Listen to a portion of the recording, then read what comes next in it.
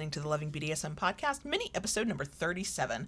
Kayla Lords here with the one, the only, the why are we not drinking caffeinated beverages to get through recording these podcast episodes? John Brownstone. Because it's late at night and we want to get to sleep at some point. I know, but it just feels wrong to not be drinking coffee while sitting at a microphone. Isn't that what we do? Isn't that who we are? Pretty much, yeah. I feel like it is. Yeah. But that's okay. We're here and we're drinking water because sometimes at 8 o'clock at night we like to pretend we're trying to be healthy. That's true.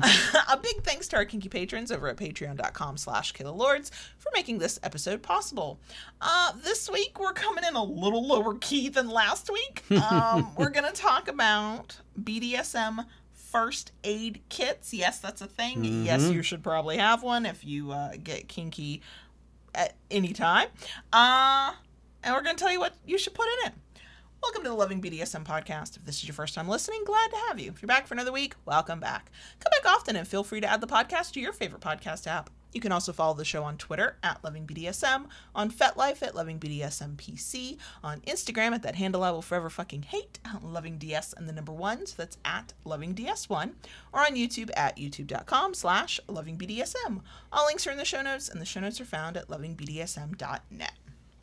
Okay, so this topic is really your baby because you have a few times been like, we're talking about the kinks, why aren't we talking about the first aid kit? Right.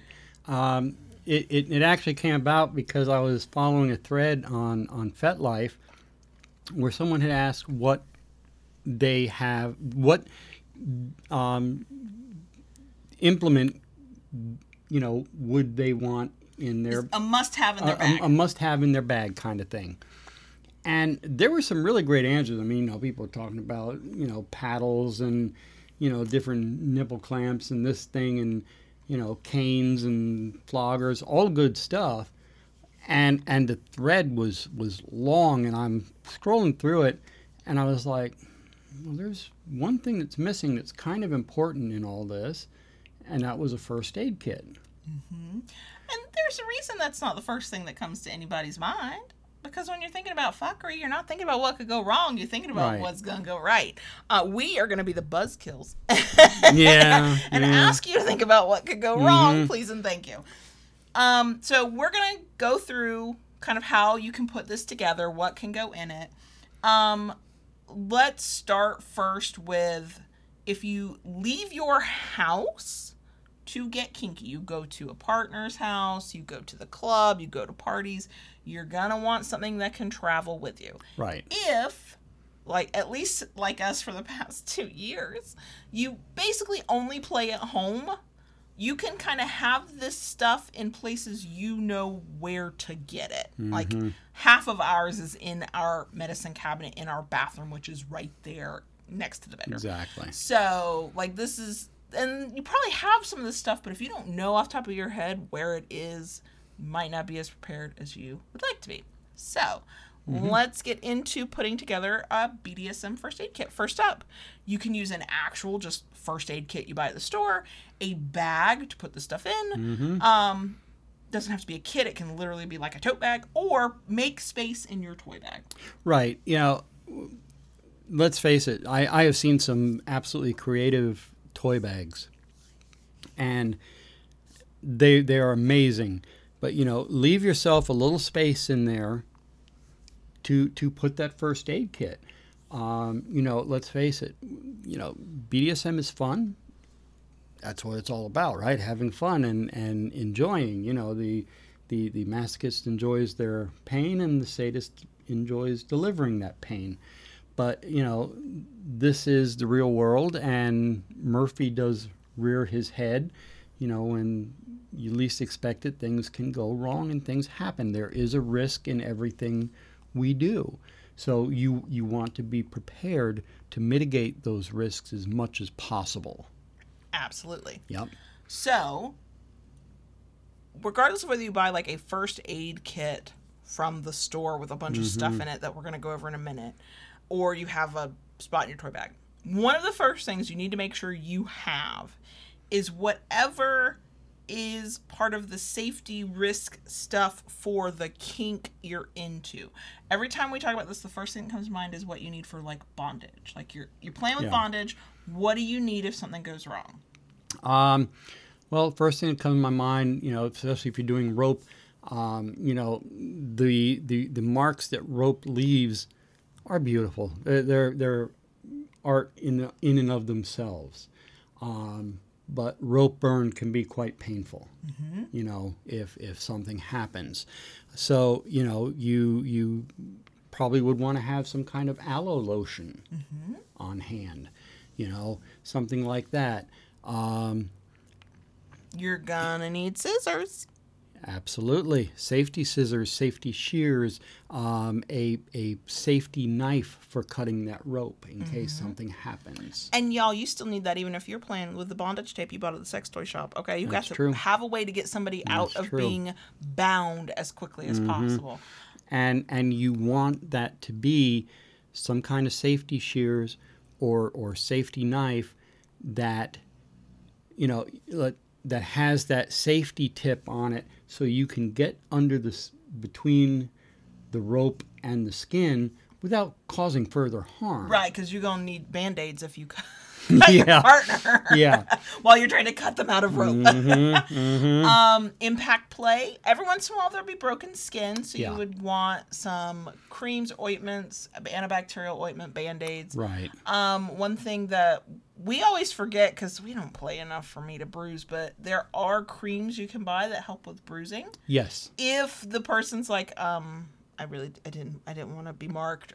That was not like you weren't trying to, or even if you have been marked, but you want to soothe that. Soothing creams exist for that. Yes.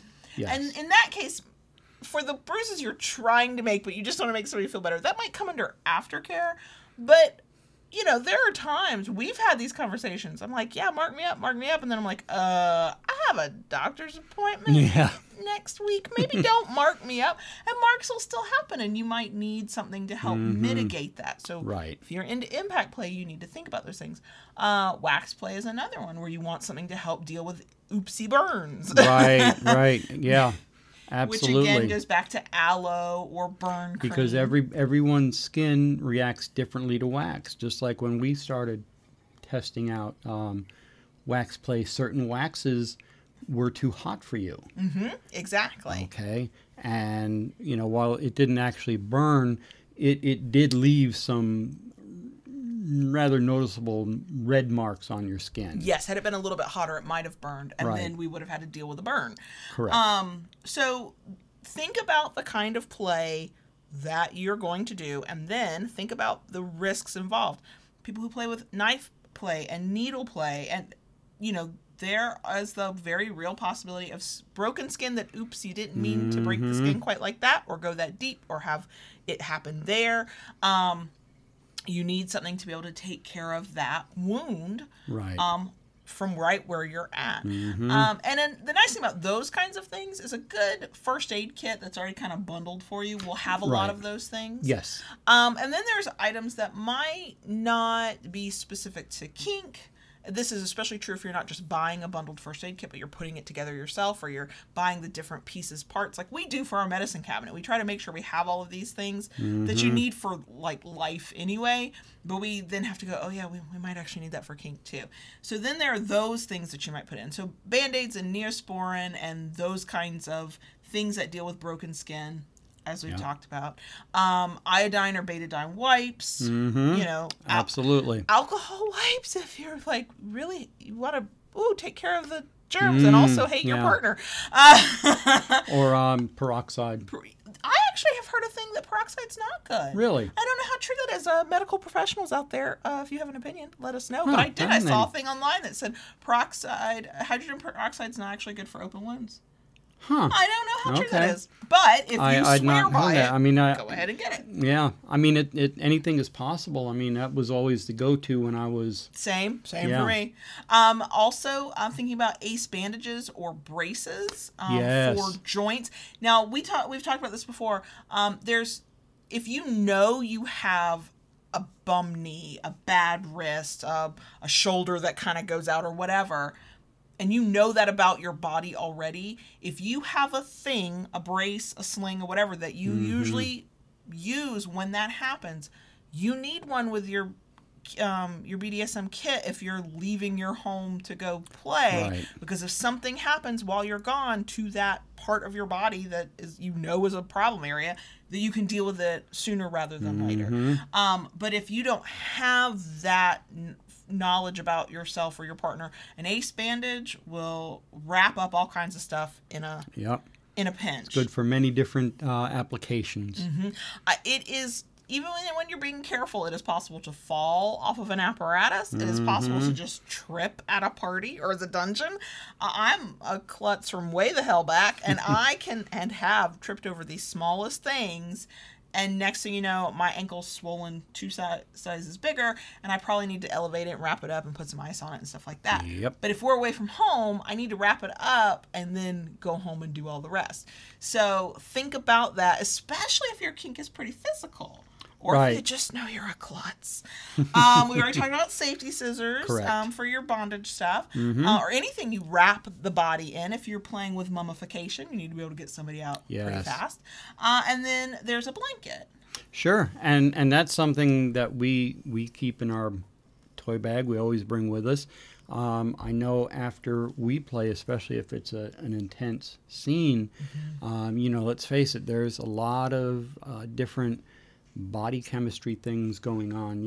There's adrenaline, which comes to mind first, and once The endorphins that the endorphins, all those, and once that starts normalizing in the body, you've gotten chills. I've trembled from head to toe. Yeah. And I just kind of had to be, you wrapped me up safely, kept me warm, kept me comfortable. and cuddled with you to keep you, to regulate, get your body temperature back to normal as everything else was. Exactly. And, that the nice thing about a blanket is, for many of us, we might already have that in our kit because it's an aftercare thing. Correct. But if you don't normally have something like that, and it's not something you would think of, think about it as part of your safety measures, because you don't know what kind of reaction your partner might have after an intense scene. And that might be of help to them, especially if they get a chill, or if they just need something soft to cuddle with, or there's all kinds of reasons a blanket can come in handy. Heck, as a makeshift pillow if you need it. If somebody passes out and you got to put something under their head, a folded up blanket will do. Works in a pinch. wonders. So the big thing is to think about your own health as well. One of the we got feedback on this because we've talked about this in another over on YouTube, and we're bringing it to y'all. Somebody talked about having I think it's aspirin on hand for like low dose aspirin for like heart problems. Yeah. If you are on medications like blood pressure and things like that, make sure that's with you. If you are going away from home to get your kink on, and you might need that. I know from personal experience with family members who are like diabetic, they have to make sure in their case that they have their insulin with them.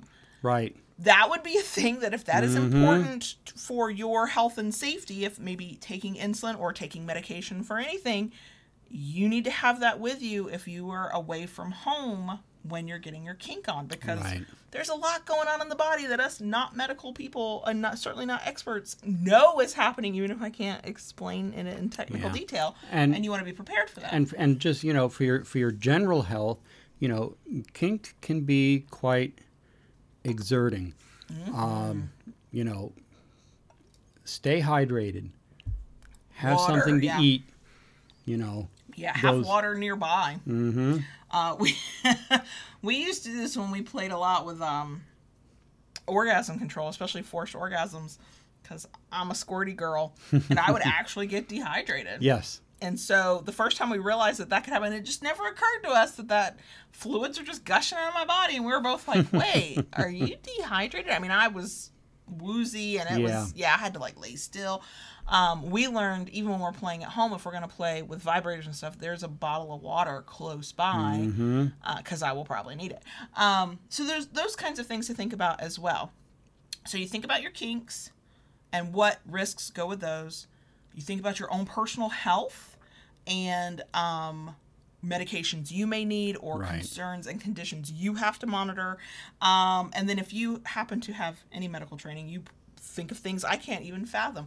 One of the things where you learned a lot of this stuff and had this kind of on your mind, if you ever have access to it out there, is if, whether online or in person, a community event is about first aid and administering first aid, or what to do when you have to call the ER, or, and call for an ambulance or whatever, take that class, because there will be a lot of information in there that, even we can't even fathom because we haven't been through those experiences. Because it's very, very helpful. Yeah. It's how you kind of thought more clearly on certain parts of safety that we thought we were safe, but there's always something new to learn. Like, that's why your rope, scissors, safety shears sit on a lanyard right on you instead of being across. They're on a lanyard that clips to my belt, because if I'm tying, and even if it's on the bed and the shears are on the nightstand, what good is that going to do me if they're just out of reach? This way, on a retractable lanyard, they're right at my hip. If I need them, they are right there. But you even thinking about that came from education you got from other Kingsters who think about this kind of stuff. So that would be the biggest tip for, like, put your first aid kit together, get it all in a bag or a box or whatever you got, put it in your medicine cabinet if you're playing at home, doesn't matter. And then when you see these opportunities, whether online or in person, to attend these kinds of workshops where EMTs are hosting them and teaching you what you need to know, and medical professionals who happen to be kinky are teaching you what you need to know, take those classes when you can. And if you are a medical professional who's like, what can I do to get more involved in my kink community? Teach these workshops. Yes. I would certainly go to them if they were available. I'm sort of sad I missed the one that you ended up going to, is when we still lived in Tampa Bay, and I didn't go and you went, and I was like, well, that's a lot of good information. So for kinky medical professionals, that is a way to give back to your community if you feel capable and up for it. We all need this information. So that is our lecture /rant/ go buy some Band-Aids reminder for you and your BDSM first aid kit. And yes, medical professionals out there, if you have other tips you would add about things to consider and safety measures to take, talk to us on the socials and all the places, because we could always use more of that information. That is it for us this week.